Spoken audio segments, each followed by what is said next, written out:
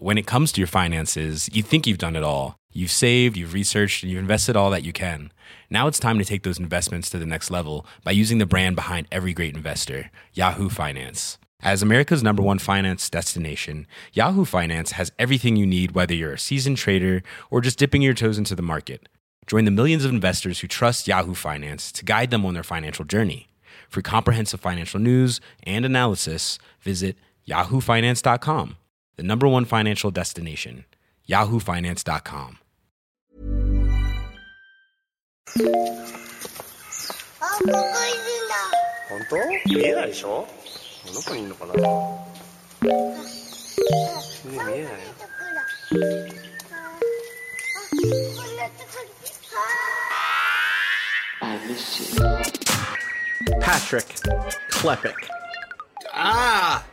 It's my name. That's your name. I need to fix your video is what I need to fix. Whoa, well, I ruined your video. I ruined my video. I ruined all video. Oh, That's get you. rid of that sensitive information where we talk about that we're going to do a call. That's it. This is what I want. This right here is how it should. That's not how it should look doxed me. either. I've doxed you. Yo, ready for a call? Sure. That's it. That's all the information. It's all out there now on the web. Finally, all my information is truly out there. Oh, Jesus Christ. How you doing, buddy? How you living in the week after being targeted by like a shitty bad faith attempt to drag your name through These the mud? days, Austin, are over this coffee cup. Let me point out this coffee cup. I'm You'll looking. notice it's got some breaks. It does. Don't use that. Whoa, dog, that has like 6 different breaks. Well, it had 2. It had 2 breaks. I'm working on this. Different coffee cups. Yeah. And it's lost reference, starting to chip off a little bit here. But I dropped it and it broke, and then I got some super glue. Yeah. Managed to keep it off my hands. Difficult. Put it back on, and then I made a point to tell everyone in the house. Okay, My daughter especially. Don't put this coffee cup in the dishwasher. It's gonna heat it up. Yeah, it's gonna break it. It's gonna fuck up that glue. Yeah, need that and then glue. it's gonna break again. Well, a couple weeks back, I went to go pick it up. Thanks, Jessica. Plunk. It falls off. Good. It falls to the ground. Coffee everywhere. Clean it up. Got that glue back on. Still sipping that coffee. Still sipping that coffee. You didn't have a second coffee cup, a different cup? I got other coffee cups, but not this one. I don't have a. I actually, it's funny. Does that coffee cup say anything, or you just? It says mug. Good, great. I had a Dark Souls one that I broke, and then I bought it again, and then I broke it again, and then I decided that I'm not gonna buy it. Not worth it. A third time. The second one felt like especially cruel. I went to go walk my dog, and my cleaning robot knocked it off. Like Sure. a ledge. Sure. It just shattered everywhere, and I was like, fine. You know what? Fine. Fuck it. All right. You don't need it. I'll just keep using the coffee cup that hasn't broken, which is #1 dad. Oh, That's still true. that one's the only thing still true. How are you doing? How are we doing this afternoon? We want to do a Hot Mic Mornings, and instead I wrote about Frozen Synapse 2 all morning, and then dealt Right, with yeah, some of course. phone sure. calls, and now we're talking about other stuff. How was your morning? Did you do anything fun? Did you have a Hot Mic Morning separate than... Dawson, I dug into what the people want to know.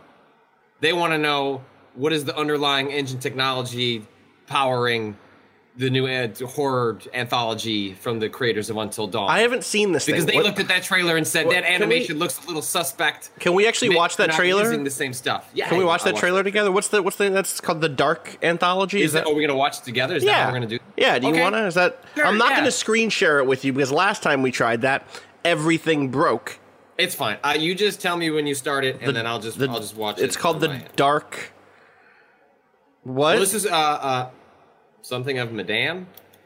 Oh, this is a different game? Man of Medan. Well, it's an anthology. Oh, I didn't realize that was the Dark Pictures anthology. Right. And then Man of Can you Medan? just link me to the video you have in front of you? Sure. Because that way we're linked. We're linked on the same ones. All right, let me Mute this advertising for short Sekiro, which we'll talk about in a second, also probably because I got to play that a couple weeks ago. And I'm eager to talk my shit on that. I'm gonna get this up on the screen and then get us up on the screen. So this is Bandai Namco is publishing. Mm-hmm. Hell yeah! Yeah, they're actually picking up a bunch of kind of interesting stuff. They're also publishing another game from Don't Nod. Okay. They I forget what it's called, Mind Killer or something. It's a Doom game. Okay. It's Mind. Well, they're calling it Mind Killer now. They announced at Gamescom. I don't know. some other game from Don't Nod that looks like a. That looks okay. Sounds but good. they seem to be investing money in like non-traditional Bandai Namco projects. Right. Like, this is not within the fighting game action, sort of RPG wheelhouse. It is the story. Normally. Okay. Yeah. So this is Man of Medan. Let's give. I've not seen this yet. I've been like head down on stuff all week, so I've missed a lot of stuff. I'm gonna hit play. Ooh, spooky.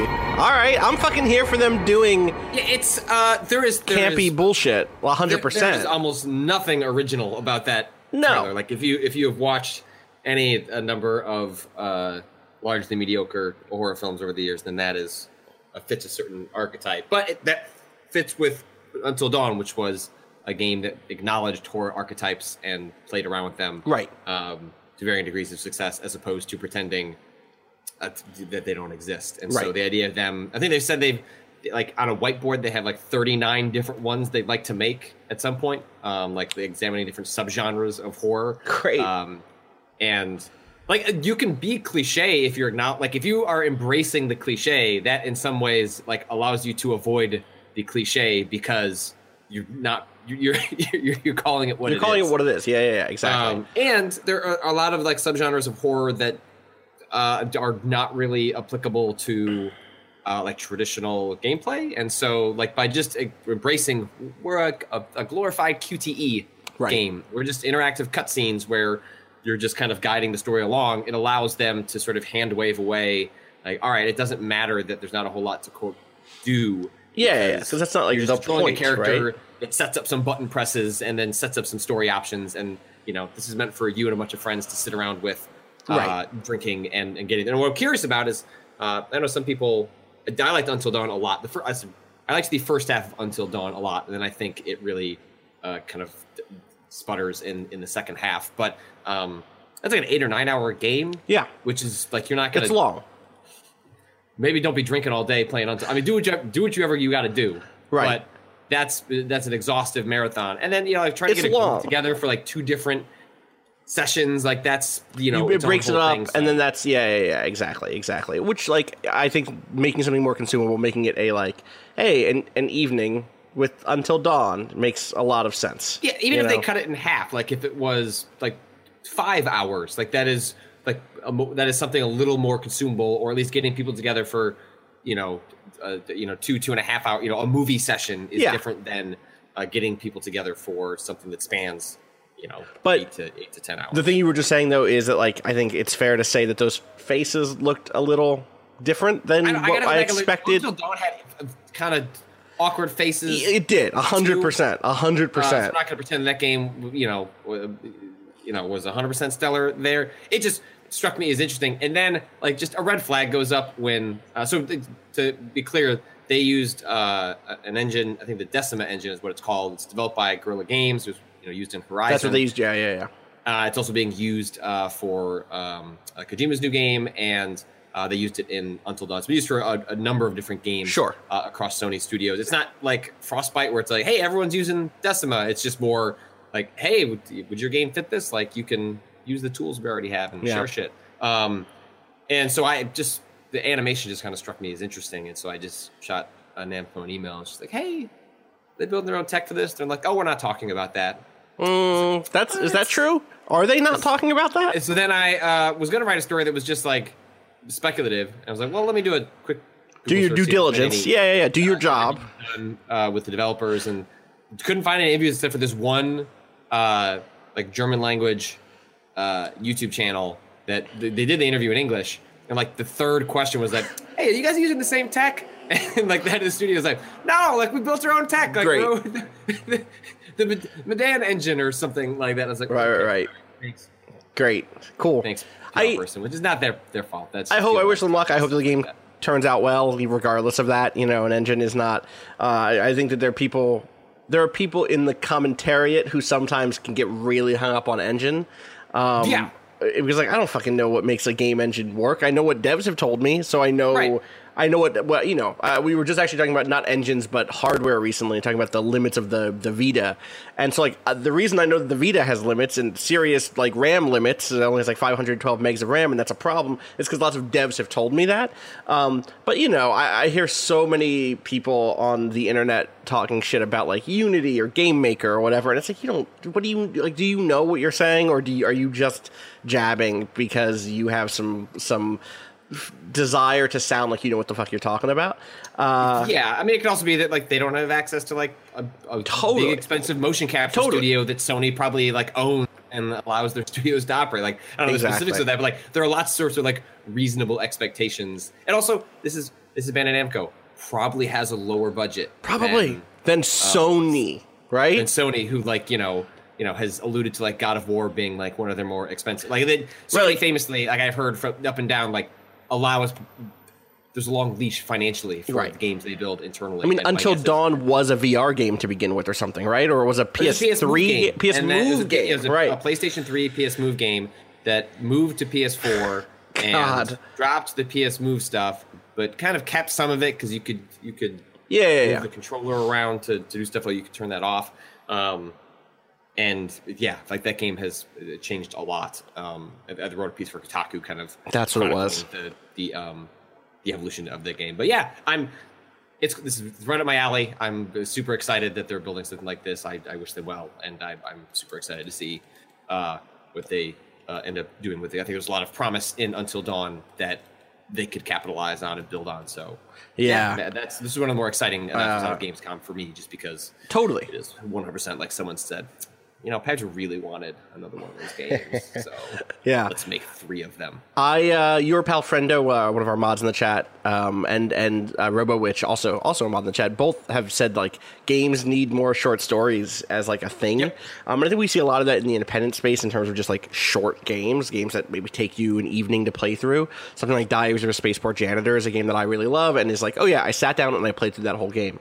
But in the AAA space, I feel like there is a lot of room for this sort of anthology short story stuff. There's just not much of it. I think part of the problem is it's like a yes. At the point that you're going to spend the money to build a thing, you need those you want to stretch those assets as far as possible. As you can. Yeah. And so it's not that any studio couldn't build something that took 90 minutes. Is that we built all this big fucking forest, which just rather includes have the forest section be 90 minutes instead of the whole game being 90 minutes. Well, it's not even just the forest section, right? It's the tech for rendering. The animation system we built. Really, we're only going to use it for this one little camera shot. But it's also concept art and style, the figuring out a character, the way characters look in a game. It's world building. The way that studios work at this point is to develop something that could sustain multiple franchise releases, right? And so we've seen God of War, and we've probably seen a lot of the work that went into God of War, but that foundational work was done at a high cost so that it could be the foundation for another 3 games in that series. That's how they get that budget greenlit from the jump. They say, okay, we're going to spend a year just figuring out what this game looks and feels like. And then that basic look and feel will stay the same for the next 3 or 4 games. And that's what gives them the approval from a publisher. I'm using God of War hypothetically. I don't know this 100% to be clear for people listening. But that is the model, right, for working in that AAA space. And that is frustrating to some degree, but it's also a reality that we see in most kind of big budget media production is okay, well, we're building a thing that's going to last a decade because the market is risk averse. And that can be frustrating when you want to see a lot of cool little things. That's why I like weird games like something like Way of the Samurai actually is a series. I don't know, did you ever play those games, Patrick? The PS2 games? I guess they released a 360. They released 2 on the 360 and the PS4, now that I think about it. Way of the Samurai is a wild way to do this, because what they do what they do is, especially with 1 and 2, 3 and 4 end up making it so that each session is much longer. But in Way of the Samurai 1, you're a wandering samurai who comes into a town that is caught between a conflict between 2 rival groups. and you kind of play Yojimbo, like the character in Yojimbo. You play that character who's kind of playing them against each other and picking sides. And there are like 12 different endings. And so it's a game that'll last you between, 12 and 25 hours as you explore the different routes, the branching story stuff. But it always starts at the same place. And it depends on what you do that Ian changes things. Way the Samurai 2 does the same thing, except there's like 20 different endings or 15 different endings or something. And it was a way to stretch that same foundational, like, all right, we've built a city, we've built all these different factions and characters, we've spent the time on that art generation and that world building and the tech for the combat and all that. And then what we're going to do is just let you play through it a bunch of different ways. And actually, because it's so small, because each run is between an hour and 3 hours long, like, be able to give you a wide variety of outcomes in that space so that it isn't just the traditional diamond, throw up the rock, like diamond shaped story structure that so many of these branching path games go for. So it's like the way the Samurai games have like Nier Automata, right. is a similar thing, but it has sort of like an ending, like you're building towards a climax. By the repetition, or is Way of the Samurai just like, hey, just you want to checklist all the different endings? It depends on the entry. There is like a checklist version of it in which you're basically just like, okay, this time I'll side with the mercenaries. This time I'll side with the townspeople. This time I'll side with the king. But the thing that happens is there are ways from run to run to save weapons that are like really good. You can like go put it in a chest basically, and your next run through you can go get that. And what that kind of does is unlocks the more difficult runs where you're fighting much higher level bosses and kind of taking on the higher ups in the various groups. And so there is kind of, in 1 and 2 anyway, which are the two that I played the most, there is like a most satisfying wrapped up. You leave town feeling like you did the right thing. Like, this is my good, the capital G good S rank ending. And to do that, you needed to have spent some time doing the other endings just to level your character and their weapons up over multiple runs. But it's not like Nier where it's like each successive Nier, it doesn't know this is happening. The narrative doesn't know that it's this weird repeating thing. That would be, I would play that game. In fact, I did. It's called Nier Automata, and it's great. The other interesting thing about the last thing I'll say about the anthology series is that, so in the same interview that I was watching to kind of figure out the tech stuff, is that the interviewer mentioned like, oh, and like, it's an anthology, you're working on 3 episodes. And they said, well, we're calling them games. And that was like a really interesting correction, because video games for a while went through like this big embracement of episodic. Like that was like it was a very much a sort of like hot way to make games. Like, oh, like this is a way that you can like make more money by like charging a little bit less, but like charging over a long period of time. And now like you don't really see episodic game. I mean, Telltale's making them, but like they're more or less the only game in town that's still doing that because of the way they've structured everything, and they seems to work well for them. But I thought it was interesting that yes, in some ways these are episodes because they're part of an anthology, and that's sort of how, even if they're not, they said they're not connected, they're not building a larger lore between the 3 of them. But I thought it was interesting that to so quickly dismiss the term episode, because I think, and I've heard this from folks that have tried pitching episodic games in like the last couple of years, that it's more or less toxic, as a term. Like it turns out that everyone plays the first episode and then they don't play the second. Like the drop off is so steep that it is not worth it, because you're taking such an enormous risk that people are going to invest in the first one, and that you're building resources for a 4th episode that you may reasonably be able to expect that even if people like it, 60% of the audience, 80% of the audience may never make it to that last episode. Right. Well, like, I mean, Hitman 2, right, is a game. For me, I think that is just evidence indicting the same thing. Which is frustrating to some degree, because, and I'm just going to pull up this video in the background while we talk a little bit. The Hitman, I put on, there it goes. There we go. I put on automated captions for this video while we chat over it. Hitman 1 worked so well for so many people because it was episodic, right? Like, it was a game that was benefited by sitting with the content, going through these levels again and again. I know you never played it because you don't like good games, but Got me. It's so good, and so much of what makes it work is that, or so much of that made it work for that year with a lot of people who would not traditionally sit with a game like that and go replay through the level. Like, honestly, people like you and me who are like, or we have a deadline, I got to beat these levels, turn in a review, and move on to the next thing. Was that like, oh, okay, you only have Sapienza for the next 2 months, and they're going to add new stuff to Sapienza week to week so that you do want to go back to it, so you do revisit it, so that you do learn the ins and outs of these very complex Clockwork little worlds. And the thing that he just announced that I'm very happy about is that all of those levels are going to be in Hitman 2, but I'm still not quite sure that I'm like going to have the fortitude to play Hitman 2 the way people played Hitman 1, because I didn't really play Hitman 1 the way people played Hitman 1. I kind of like jumped into it, played through it, did the escalations that I heard were the best ones and some of the side missions and like other content that I heard was the best, and then moved on because I had to. Whereas if it had been a thing that was slowly coming out this whole year, I would probably be able to be like, all right, I'm just going to keep dipping into this for this month. And I don't know, maybe I'll still get the same basic hour count out of it, and I'm still super, super excited about it this year.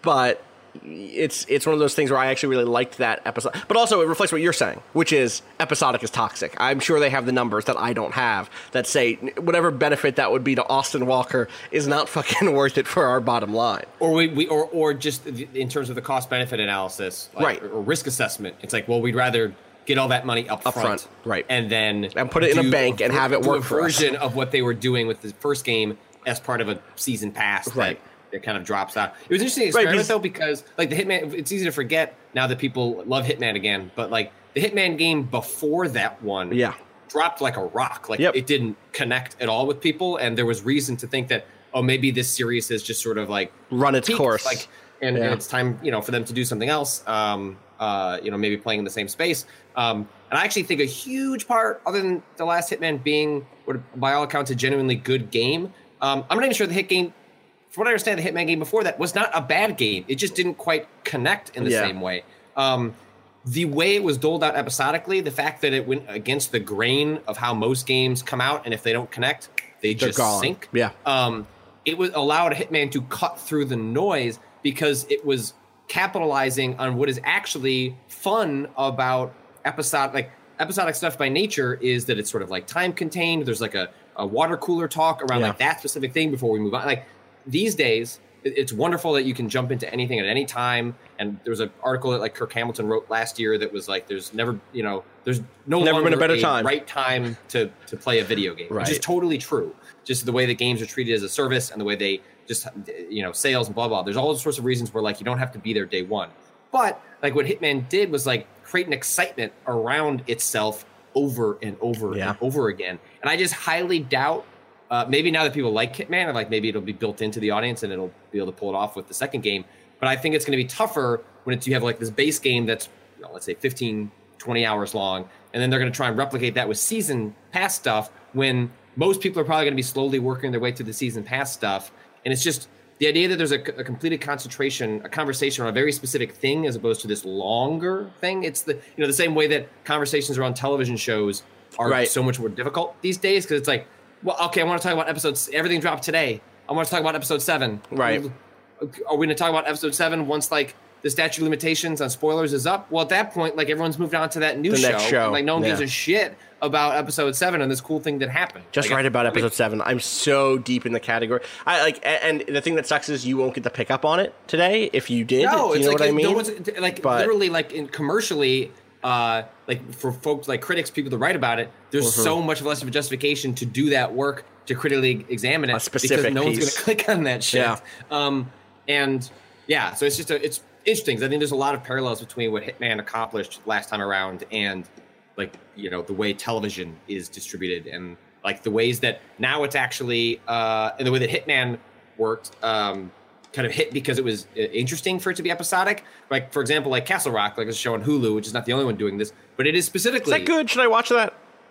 It's if you like that sort of genre work, it is a good version of that genre work. I heard it had a very strong episode last night. I'm an episode behind, so I haven't watched it yet. But that's a show that's deliberately saying like, hey, we're serialized, we're episodic, we want people to be like, holy shit, at like the cliffhangers and stuff like that. And so we're going to come out not because we don't have the episodes ready, but because we think there's a reason, there is an advantage to being divvied up. Right. And I think there are games that could benefit from that, even if it's not necessarily like episode 1, episode 2, episode 3, episode 4. And so, yeah, it's interesting. But, yeah, I'm excited to actually play the Hitman game. You should. That's November, right? I literally just had that video up, Patrick. Why didn't you ask me when I literally had the video up and could look? Hey Siri, when is Hitman 2 coming out? Okay, I should know this. I have a friend who's working on it. I don't know that shit. Janine, I'm sorry, I don't remember when your game is coming out. I'm a terrible person. It is coming out November 13th. November 13th. Sure. You know what a game is that I'm super excited is coming out all at once? All at once. I don't have to wait episodically. Shadows Die Twice, Sekiro, Shadows Die Twice, which just put out a gameplay video in which I got to play some time with. I got some hands-on time with 2 weeks ago. Let's watch. Hands-on time. Let's watch this. Is this the 5 minutes? This is the 5 minute and. Ooh, you have 50. Wait, how long is yours? 5 minutes and 51 seconds. I have 31 seconds. Are you on some like knockoff video? I'm gonna link you mine. Mine's on the Activision webpage. It's the same one. It's just because just link it to me. It's because someone's put like their subscription stuff. Yeah, of course, at the end. Yeah, that's why I went to the source. I'm gonna link into the chat. Like my chat or your chat? Your chat. Okay. Or no, the Waypoint chat. Okay. Apparently, no. People are saying Kato says the stream died, but it seems good on my end. Sir 5000 says, "Oh, did Janine Hawkins write for Hitman 2? Yeah, it's wild. It's very cool. All right, I'm putting in a from Gamescom, Epic Name Bro, who is a well-known Someone out there, good commentary and analysis. Cool. That demo where he plays through it without commentary and then goes through and like breaks down like very specific things about what's working. What's happening in that demo, so people should definitely check that out. I recently watched Epic Name Bro play through, start and fail to finish a Demon Souls playthrough earlier this year. I think he's since finished a different one than the one I was watching, but cool. Let's give a look to this one. This is I guess I'll link this one in the chat also, so that I'm not going to do that. I linked this video in the chat. Patrick, I'm about to hit play on this video. I don't need to link it in the chat for people. They're just going to watch it here. It's true. It's a new age at Waypoint where I can just show videos from video games. So, all right, I'm going to hit play. Ready? 3. Do you have the link? Are you doing it on 1 or are you doing it on 0? 0. 3, 2, 1, play. All right, ready? 3, 2, 1. No, I already hit play. Okay, we gotta do it again. Oh, we gotta do it again. Okay, because you said it twice. Well, I was giving you the. I was ready to go, just like when we do our class for our podcast. I'm ready to go. I don't need the extra 5 seconds. 3, 2, 1, play. Here we go. So I played this last week or 2 weeks ago now, I guess. This demo is the same area. This is the same area that they showed us back at E3. And the first thing I'll say... Now with the user interface. Now with the user interface, that's 1. 2, the jumping feels so good. It feels so good to jump around, to do this sort of, like, stealth kill, but also just, like, I'm going to go back. I'm going to walk I'm not going to watch this straight through, because that's the person I am.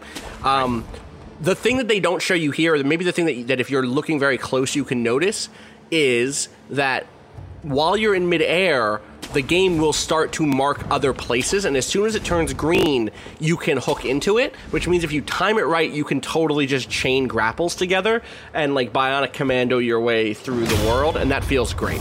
This is a game, this was actually an observation by Name Bro, that like stuff like that is so built for speedrunners, where like the moment they start playing this game, they're going to be going like, you know, I mean, it's just like, they're going to be like really ridiculous ways to break this game.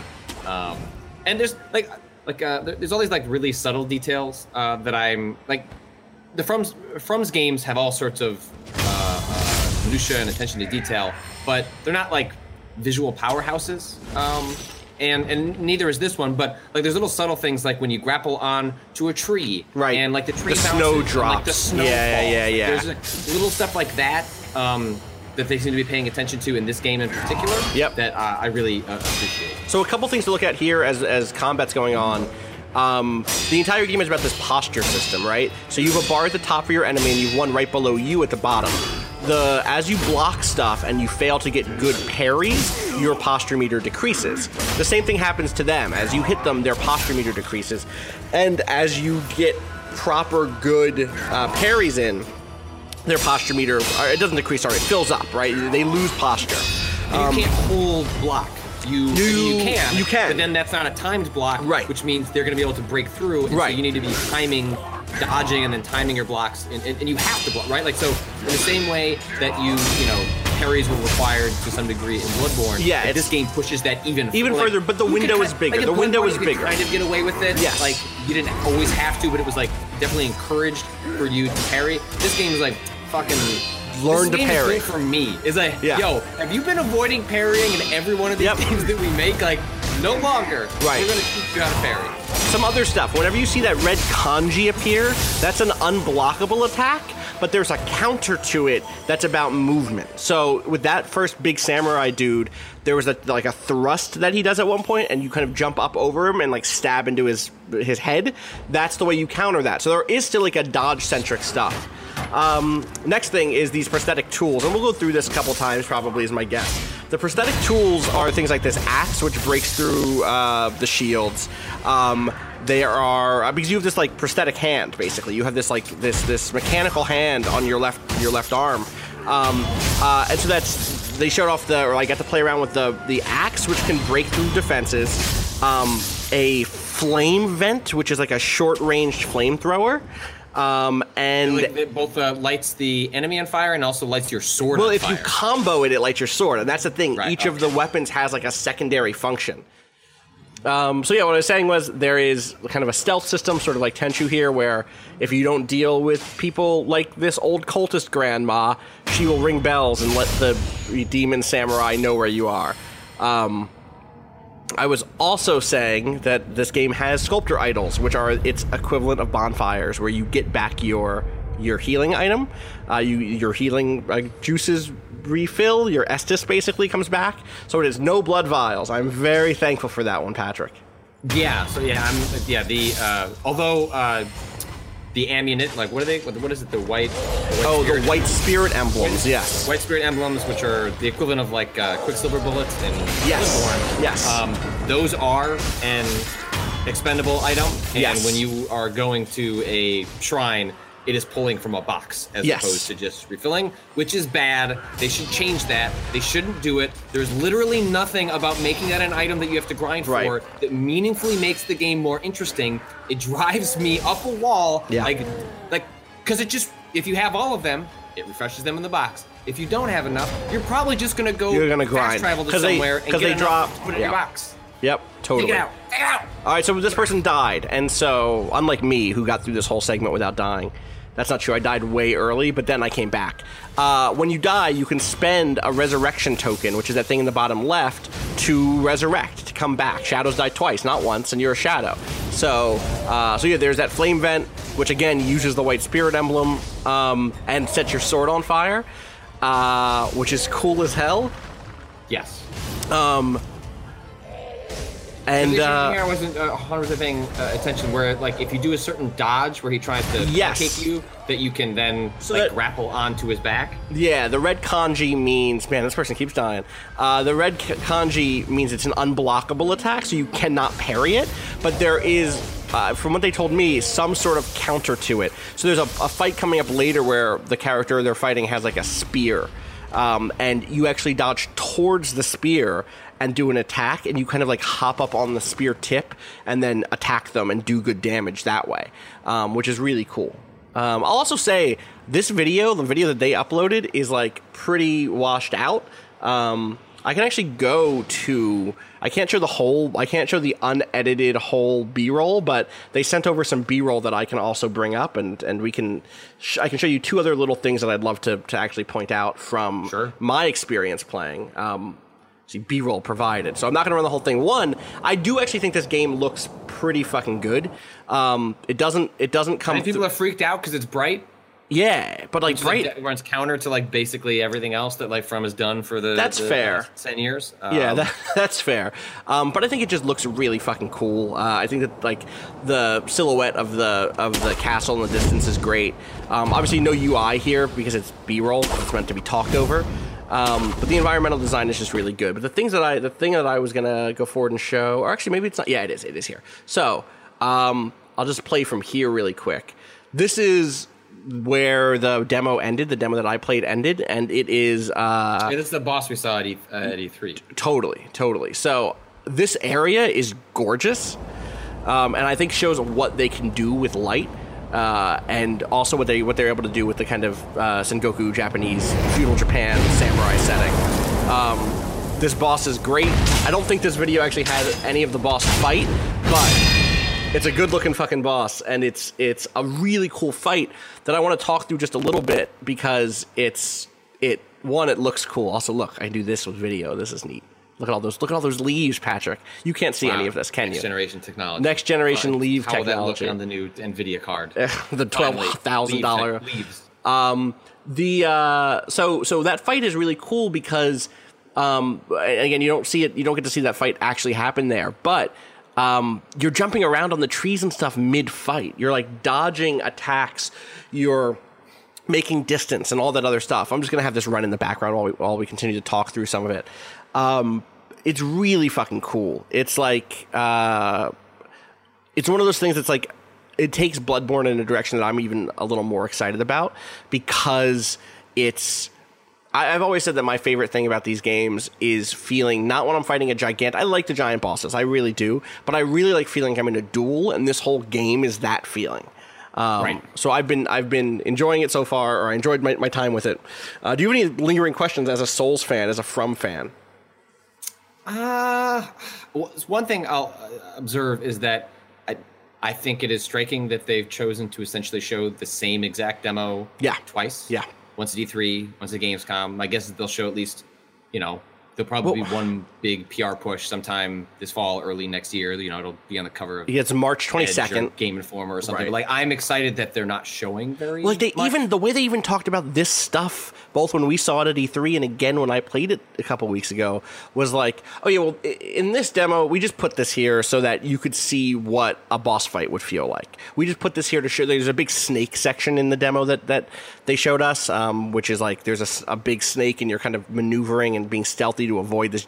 When I say a big snake, I don't mean like as big as a bus. I mean as big as like a dragon from Breath of the Wild. Yeah, like that, like the snake in God of War. Like so, the snake in God of War, exactly. And you're like hiding from it, and trying not to engage it at all because it'll fuck you all the way up.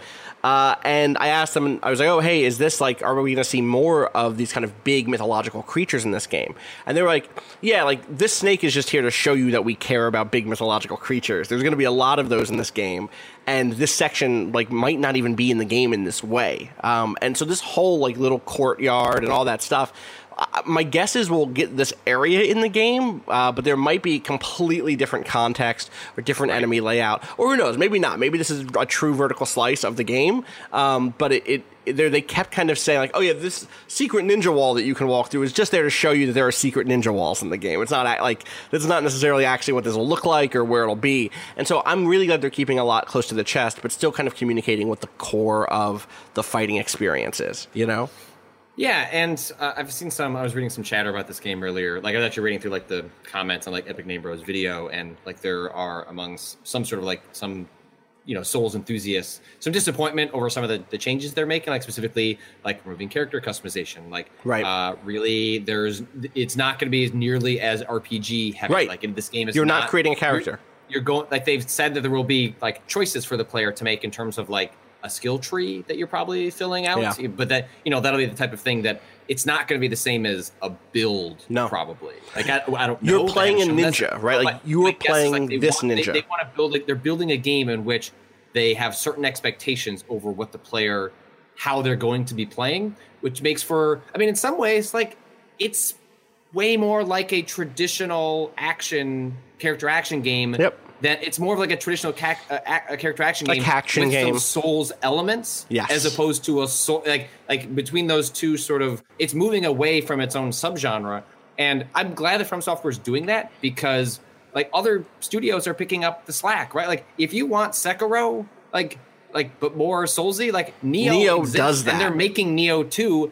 And that game, Neo 1 was like 100 hours long with like big DLC. So it's like, and that game, you know, I played it for like 15 hours and then it seemed good. It seemed really good. Yeah, I didn't stop because I stopped mostly because I heard it was 100 hours long. It was just like, well, not in my, yeah, totally. But that game exists, and like I want From to continue to surprise, and I'm fine with them saying like, hey, we're going to categorically, in a lot of ways, move on from a lot of the stuff we've established and let other people kind of play with that, while still like you can't not look at Sekiro and go like, oh, like you see plenty of the Souls stuff. Yeah, definitely. But I'm 100% fine with them saying like we're like in some ways like it's exciting because by them being able to like have expectations for what the player behavior is, it who knows what that means in terms of like character design and like it allows them to structure fights in a way that like we're going to push you to play a certain way that may make you uncomfortable because we know that you have X, Y, and Z. Yep.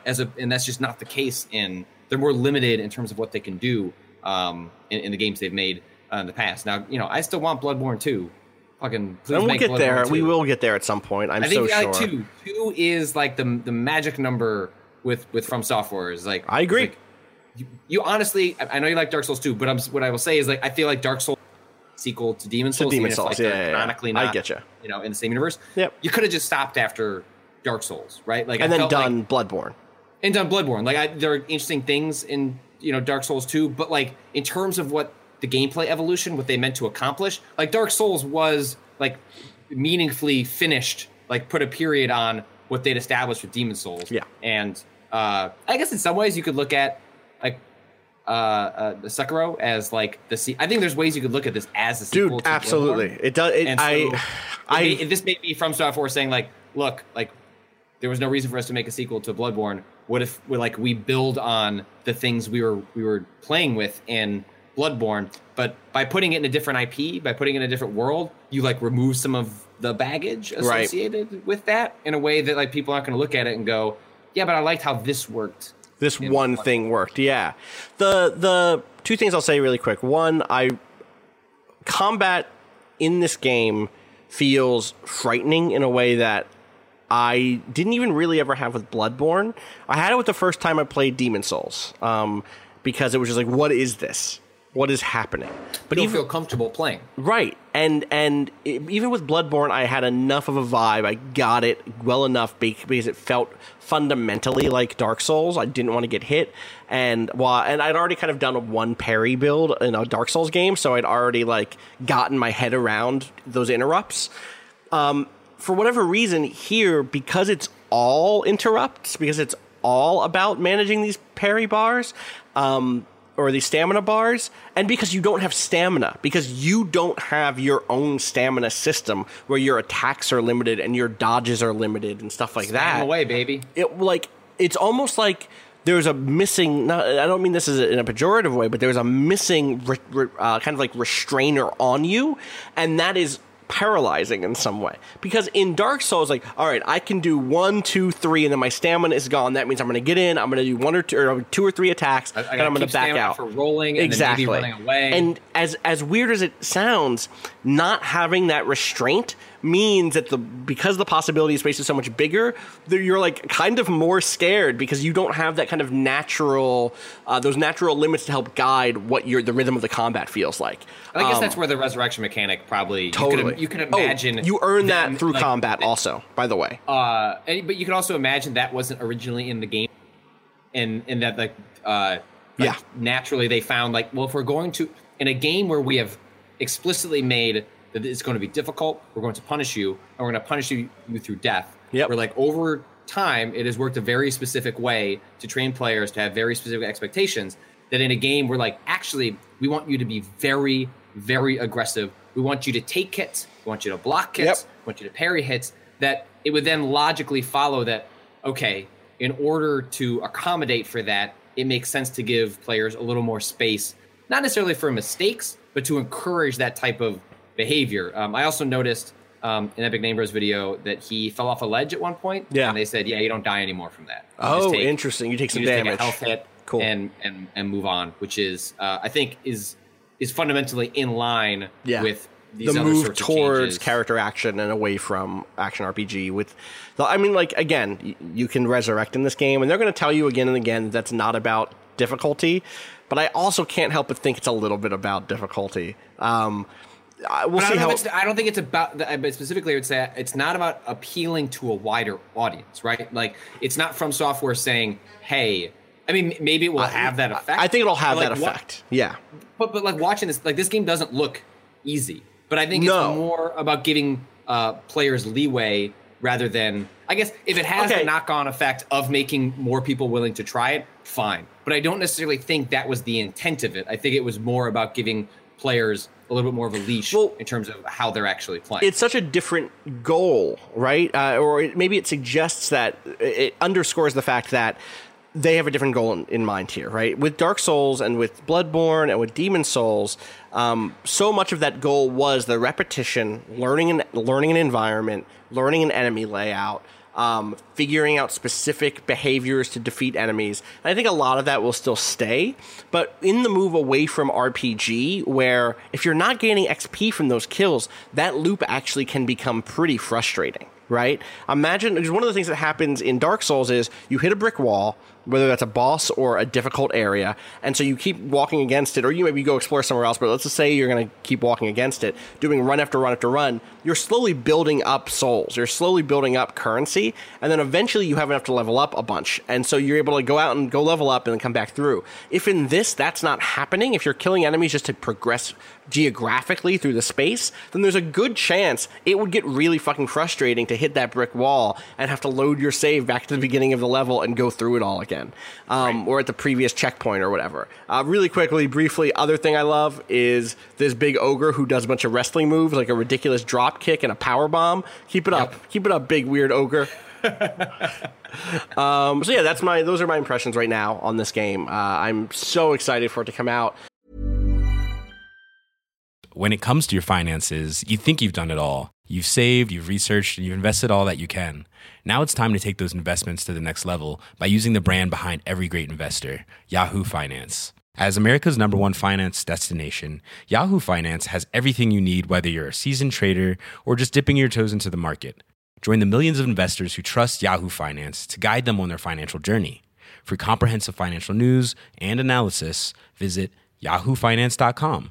The #1 financial destination, yahoofinance.com. Yo, what's happening between like mid-February or like late February and late March this year?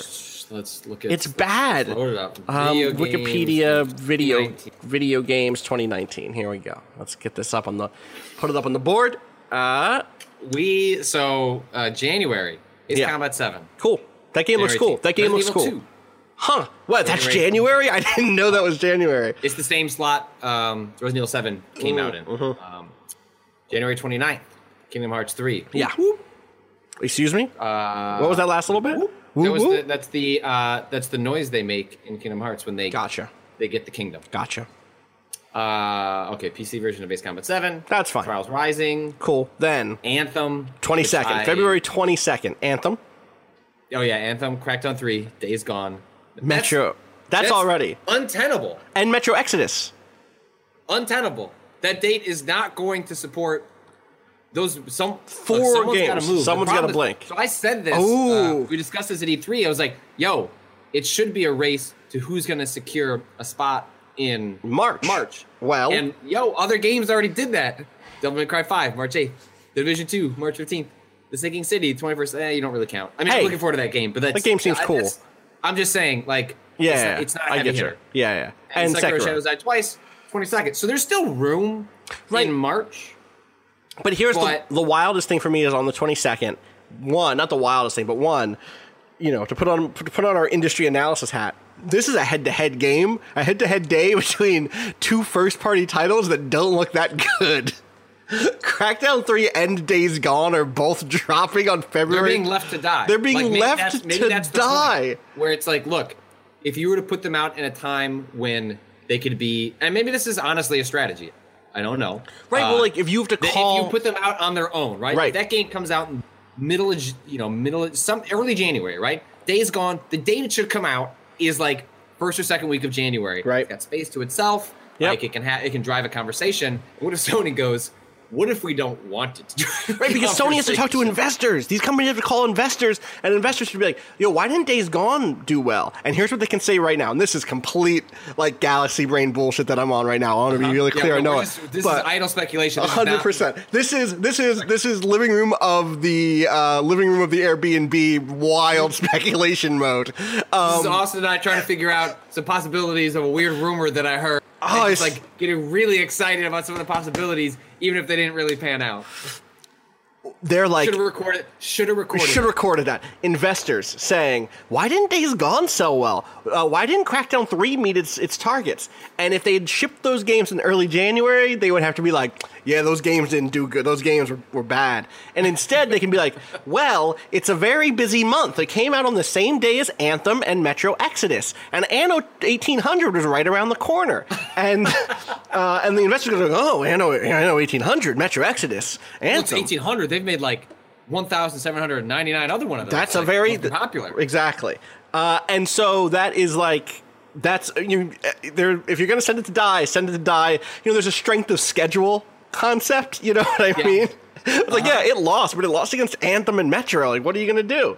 And then, yeah, DMC 5 is a week later, and Division 2 is a week after that. So, like, or 2 weeks later, and then a week after that. It is and this is without any independent games. This is without other games slipping. This is without announcements that will inevitably. I mean, it's only August, right? Yep. Like the schedule is going to fill up with some other stuff in between. Shenmue 3, baby. Let me have it. Let me get that Shenmue 3. I'm looking at this long list of that's next August. Is that actually scheduled for August? They announced the game's coming out. Someone didn't update this Wikipedia page. Wikipedia editors. That's true. It does say unknown. That's untrue. Did you fucking see the Daemon X Machina trailer?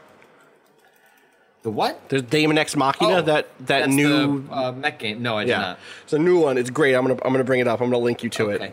I know you don't care. I care. I'm glad that you care. I'm gonna link it to you because that's coming out next year also. Thank you, Patrick. That means a lot. I bring it up only because it looks cool as shit. And also because it's coming out next year sometime. Look, I'm basking in the red glow of this screen. You ready to hit play on this? Yep. 3, 2, 1, go. Get that good snap. That snap is still good. It's really good. You create a character in this. If you want to create a character, you should play Daemon X Machina. Oh, so for the fans upset about Sekiro, you just turn your eyes just look at Daemon X Machina. Listen, it is taking the place of a different FromSoft game for me, which is Armored Core. In fact, it has an Armored Core designer on it. So, and they kind of in this trailer show off a bit of why you create a character, because on top of the mech stuff, you can get out of your giant mech now. And get like a little suit, like a Iron Man suit or something. I don't like where you're just, all right, I'm gonna fight mechs from the ground now. Sure, why not? This looks good. Yeah, dude, there's a lot going on. I'm a little worried about the Switch's ability to run all this. And it's an action game, which is like every time I look at the art or the trailers for the Monolith Soft RPGs, I'm like, man, that looks cool. I don't want to play an MMO. Yeah. Which is how the combat works. Yeah. It's like I just want. Give me mechs. Give me mechs. Totally.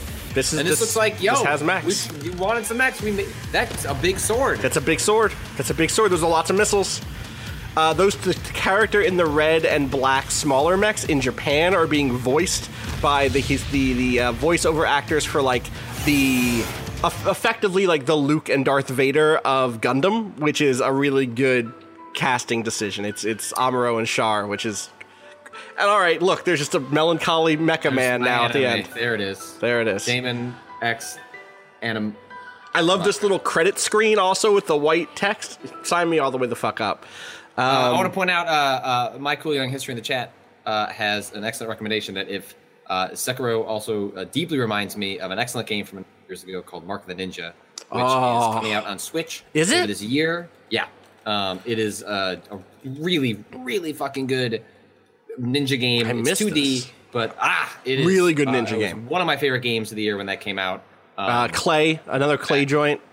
Yes. And I remember as I've asked the designer of that game multiple times, like, yo, you should make another one of those. And he's like, nope. So Really? they're not going to make another Mark the Ninja. Good, Well, at for, least good for them. Nils Anderson, who worked at Clay, then Right, went to work right, at Firewatch, and is now off doing his own thing. At least he's not going to make that game. But yeah, Mark the Ninja, fucking. That's whatever. fair. That's Good ass fair. game. That game is You're great. looking for like a non. I was looking for like a non-proprietary. non-proprietary trailer for 2. official- I got you. Trailer. Special edition trailer. Here we go. Show me that. Sure. Here we go. Oh, proceed. Please. Hit me with that inappropriate. Inappropriate Ninja. I'm We're going to time out Twitch user Inappropriate Ninja. The inappropriate gamer has logged on. That fortress Wait, outside that's the most of them. That's most of them. tunnels were shrouded This in game is really rises cool. and The movement just feels so good. Oh, it's so tight. It's just. When they say game feel, they mean games like Mark of the Ninja. They do. Man.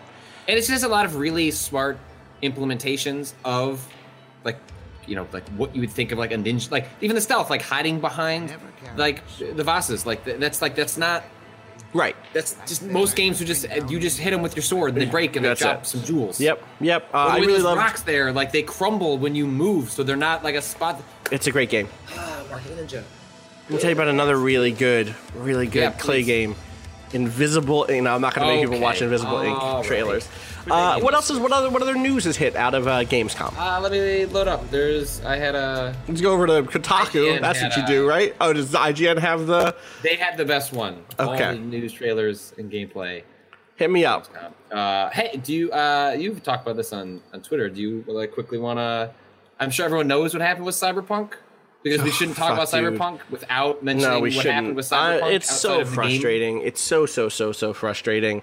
I'll bring us up while we get some links together and stuff. Sure. Over on the Cyberpunk 2077 Twitter feed, they made a really shitty, lazy, and unfunny joke. Like it's one of those jokes from a bucket where people don't even know why they're laughing, but the answer to the reason, the actual what the punchline of the joke is just transphobia.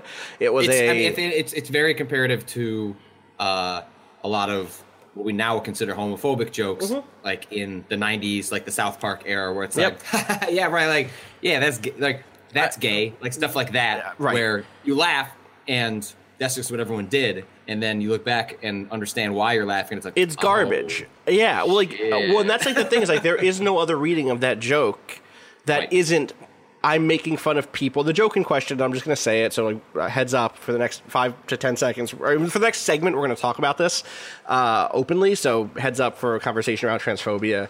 Content warning for that. The joke in question is the quote unquote classic.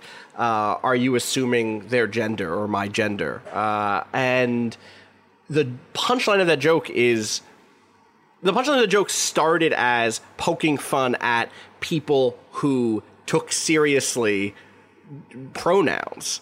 It was an SJW joke. It was an SJW joke, exactly. People who were like, actually, underscoring that is like a deep dehumanization and dismissal of people for whom the question of their pronouns is often a life or death situation, whether through the kind of desperate need to be able to live as themselves, or through the very real history of people being misgendered and being killed over what their gender is.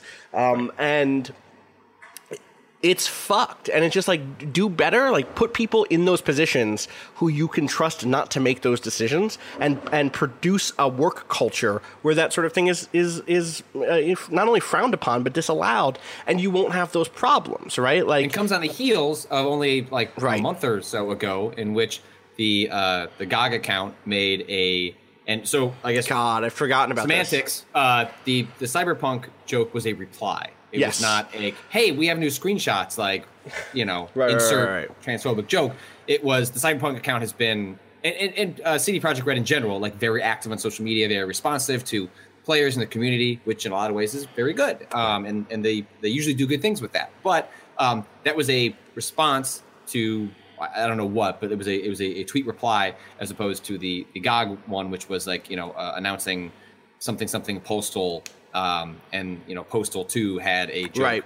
riffing on Gamergate. That was added to that game years later, right? Right, Like right, after which is Gamergate, very Postal 2, which is very much out of what we were talking earlier about, like a certain type of edgy edgelord, South Parkian humor that like Postal as a game, as a series, was like built out of. And they were immediately criticized for like, why would you be like, you want to host the game on your service because it's for our archival purposes and that's what GOG does. Like, okay, that's an argument. But then like highlighting and celebrating and like dancing with a joke about like something that was like, a hate movement that like hurt a lot of people, like a little fucked up. Yeah. And so like, my pet theory is like, that's probably the same person or the same cluster of people making those decisions. And like, cause there's a certain A to B on who would find A funny and who would find be funny. Yeah. And whether that's true or not, like it shows a lack of oversight on CD Projekt Red's part. And so when people are going to start being skeptical about their ability to handle a game world that is going to have to be political in ways that were very different than the way The Witcher was political, and that was a political game that had things to say, but it's just like the way it's going to have to say things, the topics it's going to touch on are drastically different in Cyberpunk. And you have to imagine that that's going to create inherent distrust, even if that is separate from the weight that the quest designers are putting into the time. And Cyberpunk we have to see the work. Is a fraught genre, right? Like you're right. We'll have to see the work. Who knows? My suspicion is the quest designers don't really even know the social media person. That's how Probably big not. those companies are. But that, to me, it doesn't excuse the larger thing, which is like, who are you giving the keys to your kingdom to, right? Like, in like a real way. And also, right? So the joke is a problem. I would say the bigger problem was the apology. Yeah. Because like people make mistakes. To those offended, I'm sorry. Yeah. Right. And it was the phrasing of the apology in which it wasn't an apology. Like like a true apology is explaining why it was wrong, not saying like we're sorry if you were offended, because that doesn't explain anything. That doesn't explain why the joke was a problem. All that does is give like ammunition to bad faith actors who can go like fucking SJWs, like pressure them into giving that apology. But we know. Wink. CD Projekt Because Red that's is still on our side. That's a wink. Right, exactly. Like when you do that bullshit apology, that's a wink. That because that is the actual punchline increasingly for that joke. That's the thing, is like what was once poking at people on Tumblr like me and at trans folks, which are more than poking at, but dismissing them, dehumanizing them, is now a second layer joke. And that joke is, we're going to upset people. We're going to trigger them. That is the goal of that joke, as deployed, is like, oh yeah, you motherfucker, you care about this, I'm going to upset you.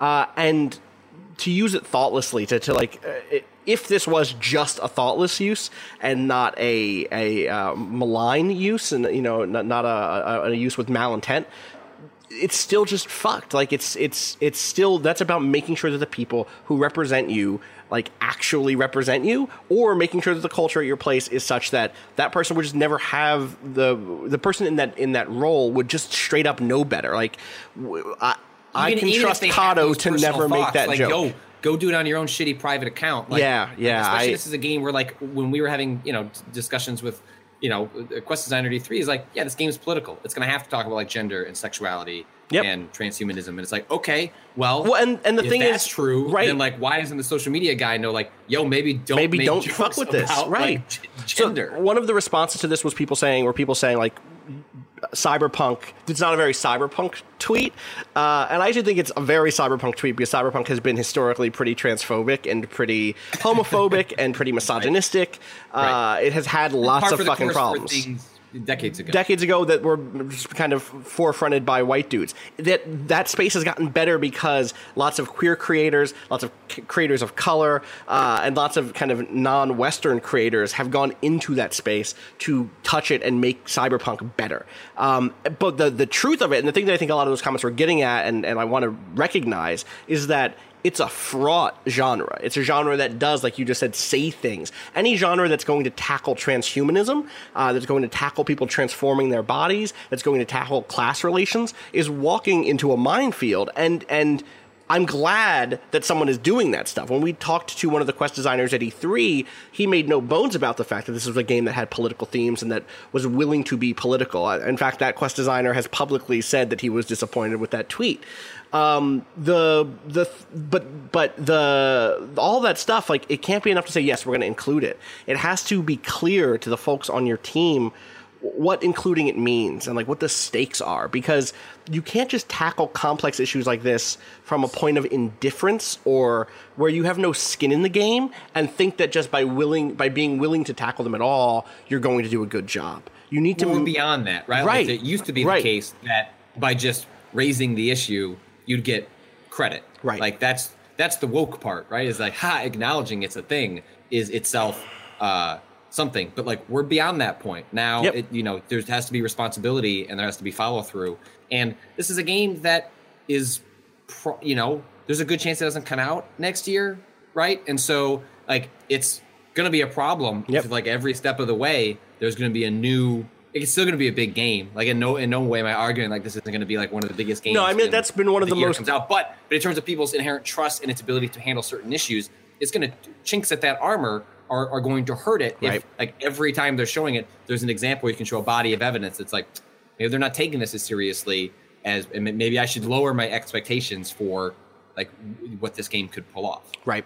Well, and I think that there's a disconnect there between, I think partially that disconnect reflects maybe it's not a disconnect at all. And this is the most frustrating, maybe the most disheartening thing, is I think that if this game has 2 or 3 more of these things happen, 5 more of these things happen, I still think it sells millions and millions and millions of copies. I don't think, right? I think it could be openly transphobic and like embrace it, and it would still be like an enormous, because the pedigree of The Witcher and City, like they transcend also, that. At this point in games, like, if a game is polished enough, it will sell. If a game is pretty enough, it will sell. If a game is dense enough with features, if there are enough bullet points on the back and someone's like, oh yeah, this is novel, it will sell. And we're not there yet the way we are with films, right? We're like, no one is watching Dinesh D'Souza's fucking documentaries. You know what I mean?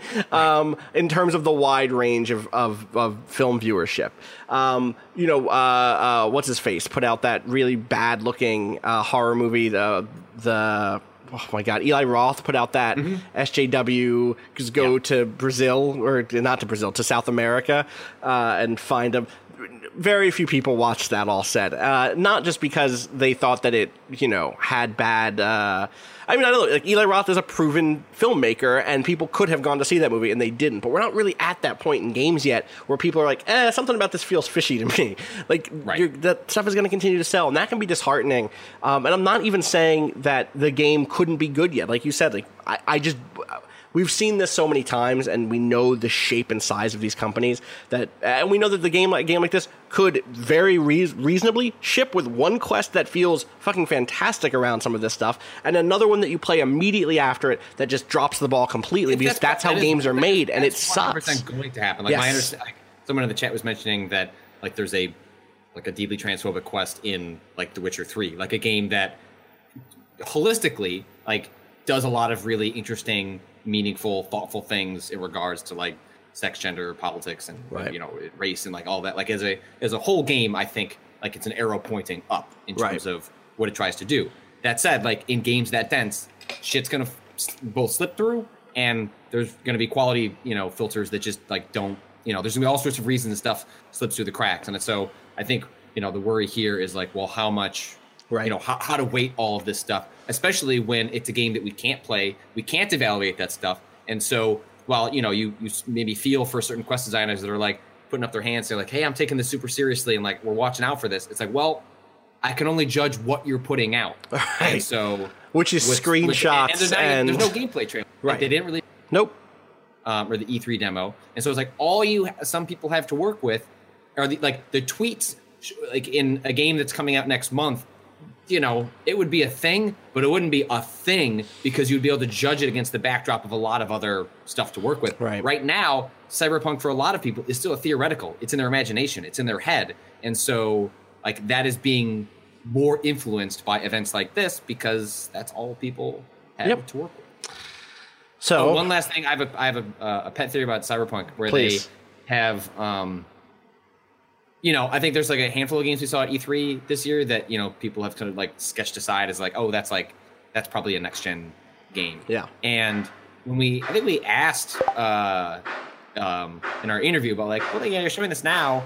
Like, is this going to come out on Xbox One and PS4? And they said like, we're showing it, and those consoles are out right now. And it was kind of a wishy-washy answer. My pet theory is that it is going to come out on Xbox One and PlayStation 4, but not those base models. And that it's a game. It'll be the first Pro and X only. It will be part of a series of games that still technically come out on the previous gen, right? But will require you to have the advanced version of the hardware, so they're able to say still on Xbox One, right? Still on PlayStation 4, but like asterisk like requires Xbox One X and PlayStation 4, and like they won't run terrific. Like you'll want the new box in order for it to run like aggregate to like a decent PC, but my thought is they leave behind those old boxes and then just do the upgraded tiers, because both those machines are a little more well equipped to pull off like a low end version of those games. Robo Witch in the chat says Pro and X, aka the first Prox game. Love it. Yes, love it so much. What else is coming out of Gamescom? Do you have that list? Can you send me over that list real quick? Yeah. So they didn't really show any outside of that. They didn't really. There was like some screenshots or some shit, right? Some screenshots. My guess is that game is going to go quiet after this. They'll just like leak. They'll put out screenshots and concept art until sometime. Until someone leaks. Ultimately, might go really quiet till E3 next year. Yeah. And then E3 will probably get a release date. Blah blah blah. Battlefield open beta date. Blah blah blah. Smash Brothers. Assassin's Creed. We're skipping next year. Yeah, Assassin's Creed is a game in 2019. Right. Which is interesting. Really looking forward to Odyssey though. Like I haven't watched this new whatever that came out of Gamescom yet. Same basic stuff. Like I saw what I saw at E3 and I was like, yo, you're gonna try and make like a Witcher-fied Assassin's Creed. I'm here for it, especially given how good Origins was. Like if you haven't played Origins, if you were tired of Assassin's Creed, like me, far more than I thought they were. I'm interested to see what that new Darksiders game is. I like those. I liked the first one. I like the second one. Life is Strange. Life is Strange. Yeah, we didn't talk. We should pull that up. Maybe let me pull that up. Yeah, we should watch that trailer. Do you want to link me to yours? Do you got it? I don't have one yet. Oh, okay. Let me see if I can find it. I'll let you look it up. The first episode comes out next month, so it's like a month from now, I think, late September. Yeah. All right, ready to watch this thing? Yeah. All right. Yeah, and then maybe you can read the little write up for it once we're done. All right, ready? Yeah. 3, 2, 1, go. So these two brothers were, if you played the Captain Spirit, how am I supposed to take care of us out here? You saw them; they were neighbors of the boy featured in Captain Spirit. Right. He's not anywhere in here, although the developers have hinted that he will make some sort of reappearance in the game proper. Maybe gotcha. It might. My thought is it'll probably just be the beginning. On the ground! Don't move! There'll just be some sort of crossover where maybe they help, what was happening at that house. But what are we gonna do now? Yeah. There's nothing we can't do. Actual description of the game, because as long as we're together. It's a really interesting picture. Yeah. Do you have the description up? Yeah, I'm pulling it on that. Okay. Yeah. So this is the official sort of write up. Don't Nod, which is main characters of Life is Strange 2 are brothers Sean, 16, and Daniel Diaz, 9. Two brothers living a fairly normal life in Seattle, Washington. Following a tragic event, their lives are forever changed. Now on the run from the police and threatened with both separation and incarceration, Sean decides to take his younger brother and seek a better life in their family's hometown of Puerto Lobos, Mexico. Life on the road is tough and dangerous. The brothers will face all manner of challenges as they bravely undertake a journey that will test the bonds of brotherhood. Playing as Sean, you'll need to make the kind of tough choices you can expect from a Life is Strange game. You'll need to live with the consequences of your actions. The game will this time focus on brotherhood alongside the need to guide and educate your younger brother while simultaneously coming of age yourself. As the previous games in the series, Life is Strange 2 will tackle a host of issues that all of us can identify with that will cause moral dilemmas and require much soul-searching. These themes come together most powerfully in the way Daniel will develop depending on the lessons you teach him and the role model you decide to be. So, I mean, a game that, touching on immigration issues, family separation issues, definitely, stuff that was certainly in the air when this game was probably starting development in like 2016, that has become all the more prescient. In Yeah. 2018. I mean, like, even just the notion of like two young kids on out in the world by themselves is a pretty potent and packed to one. have an interaction with police and then are forced two to people of color, young people of color to have exactly some sort of violent interaction with a cop is let's say pretty heavy and again fraught. So I'm very curious. I like Life is Strange 1 a lot, but I like Life is Strange 1 is a lot, and I liked Before the Storm, but didn't love Before the Storm, and I would say I outright loved Captain Spirit. Right. But if you do, I don't have the links to me offhand, but like there are plenty of reasons to be like deeply critical of like the way like Life is Strange handled like it's queer issues and queer absolutely. issues, like some really fucked up ways they depicted disability and the what's life is like to be someone going through experiences like that. But and it's a big but like they nailed an emotional core that I think resonated with a lot of people. It's why I think a lot of folks were able to, if not hand wave, then like look past that stuff to something that spoke to them. And I think Life is Strange spoke to a lot of people. It felt very authentic. And like this is, Captain Spirit, I thought I dealt very thoughtfully with, issues of parenthood and child abuse. And like the fact that they're going to go, hey, now we're going to do one that like touches on like immigration and like, fuck, okay. I think that's going to be let's fraught. see how it goes. Yeah. My guess is they're going to fuck up parts of it. But what I'm excited about is like, however it ends. I think even when they fuck up, like it seems like a team that's trying to be thoughtful about it as they make mistakes along the way. So I'm cautiously optimistic, and I'm glad that the sequel is swinging for the fences in a way that the cynical version of me did. There's a version where you follow Chloe and Max. Yep. And that's it. Again, yeah. Do you think they pop up? Do you think we get a nod to them in some way? They said it's a universe, right? Yeah. So like it's called Life is Strange for the Life is Strange universe at this point for a reason. Yeah. There are references in Captain Spirit. That my guess is, supposedly there has been data mining. I haven't read that stuff, so no spoilers. But they are aware that people want to know what happened to those characters, and my guess is Life is Strange. She will find. I really doubt that like Chloe and Max are going to show up, but I won't be surprised if you find like scraps of paper that give you some closure about what happened to those characters. So I am really excited, and it's not far off. So Patrick, be curious. People will not let us go without watching this Devil May Cry 5 trailer. So that's fine. Let me see if there's any other news to talk about. Otherwise, we'll close on this DMC 5 thing, which I skimmed, but I did not actually sit down and watch. So Master Chief Collection added to Xbox One. Game Pass, that's cool. Good. Hunt Showdown coming to Xbox One. That game Microsoft is still neat, smartly using Sony. What the fuck is whatever? Don't do an early access program. That's fine. But I think it is, even though the Hunt Showdown, I don't know what the state of that game is, but I think it continues to be really smart of. They should be throwing that stuff at the wall. Microsoft should continue to be throwing that stuff at the wall, because you never know when the next thing is going to be. It might not be a Fortnite, but it can be a DayZ again. You don't need the big game if you have a bunch of small to medium games simmering in the background. Shenmue 3 got the release date. I don't have any. I didn't play Shenmue. Affinity for the series. I will probably play the third one because I'm like curious in the culture. Yeah. But I might load up the PC version just because I've literally never played it. That's hitting this week, right? I think it's out now. Stuff? Yeah. I think it came out this week. State of Decay Daybreak DLC. Oh, cool. I missed that entirely. I'll check that out. Dying Light, Bad Blood, a Battle Royale Dying Light game. You know what? I won't count out those folks because they seem to be real smart about Dying Light. And that could be fine. The Quiet Man got a new trailer. Yo, I watched it. They are not showing anything about that game, and it keeps saying coming soon, which means like that's probably just gonna like really drop.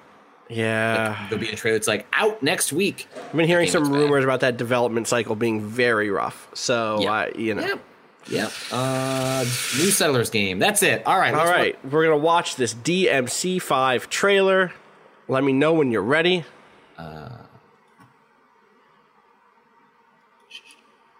Okay. 3, 2, 1, go. Partial nudity. Uh-oh. Uh-oh.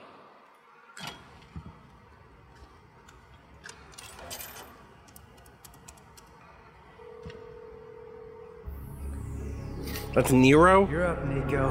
I think so. Also, like, as this trailer is starting, we are both pro DMC, and I mean capital D, lowercase m, capital C. Uh-huh. Try not to get us killed. That was a on the good way game. there. I still never got around to it.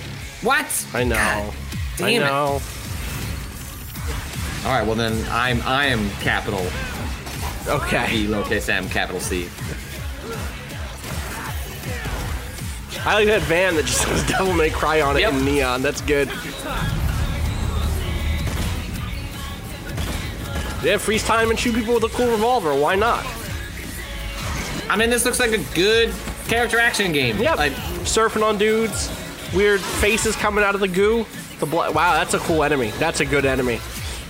that looks. That's some Miyazaki taking notes. Yeah, both Miyazakis actually. Weirdly, both FromSoft Miyazaki and Studio Ghibli Miyazaki. It's like the exact overlap between the two.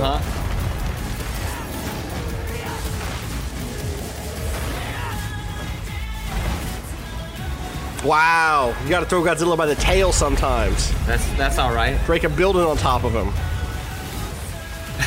Okay, what I is? just Space Pam 2 says he looks like a YouTube influencer, and now you just like that's. Yo, just put some Logan Paul Logan DLC Paul, in yeah. this game. That's Logan Paul. Nero is Logan Paul. Logan Paul just did a backbreaker. That was all right.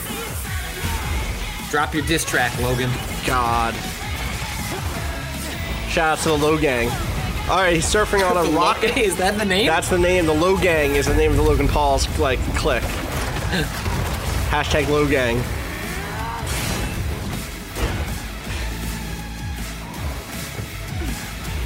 It's just a good RV. It's just a good RV. You ever think about getting an RV, Patrick?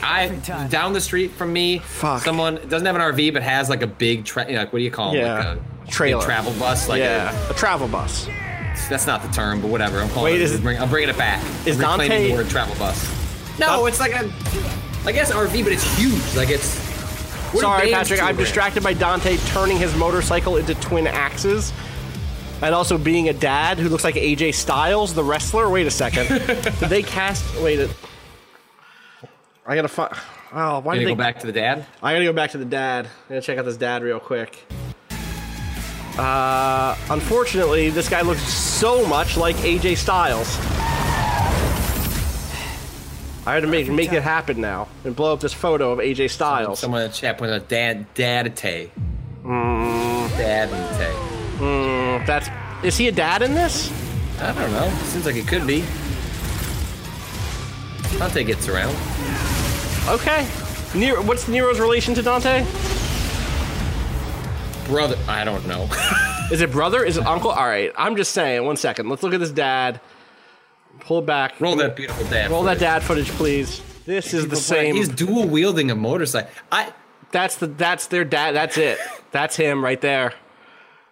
Shout us. That's him. I'm sorry. I'm sure he's also based on the real voice actor or whatever, but this is just AJ Styles with his hair cut different.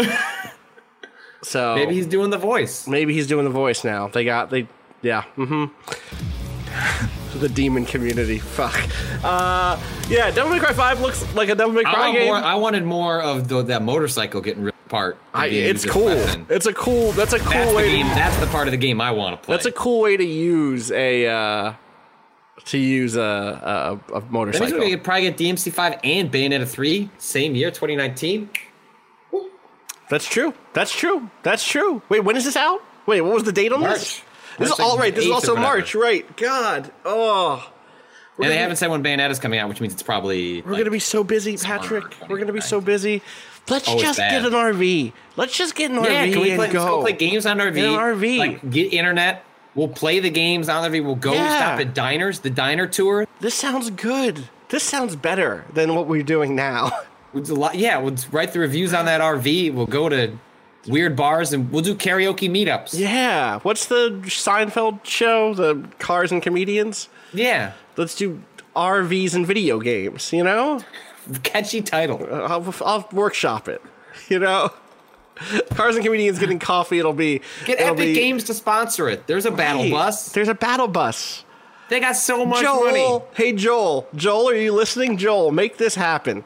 I know we never take money from game companies. One exception, Epic put us on a battle bus. We'll play Fortnite once a day. That's it. Sure, I love it. Victory Royale. Woo. Influencers. Tomato Tom. See, I got it. I still got it. That's me. I'm Tomato Tom, an influencer. That's me. I will wear a costume.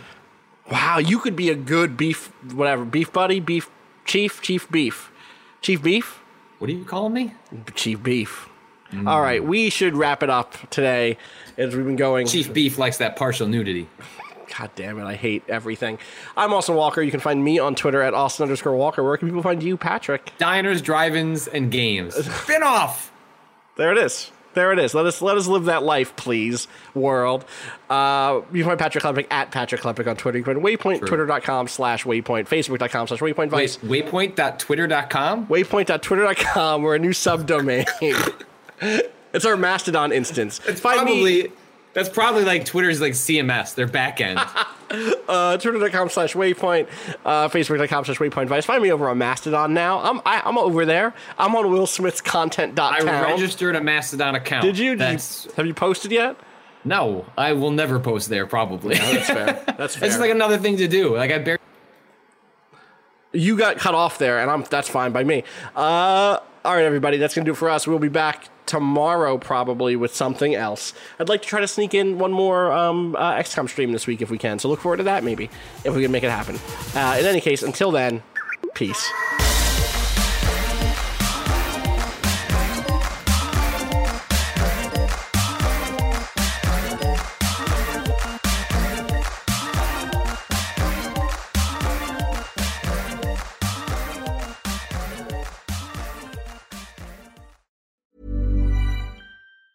Hey, it's Danny Pellegrino from Everything Iconic.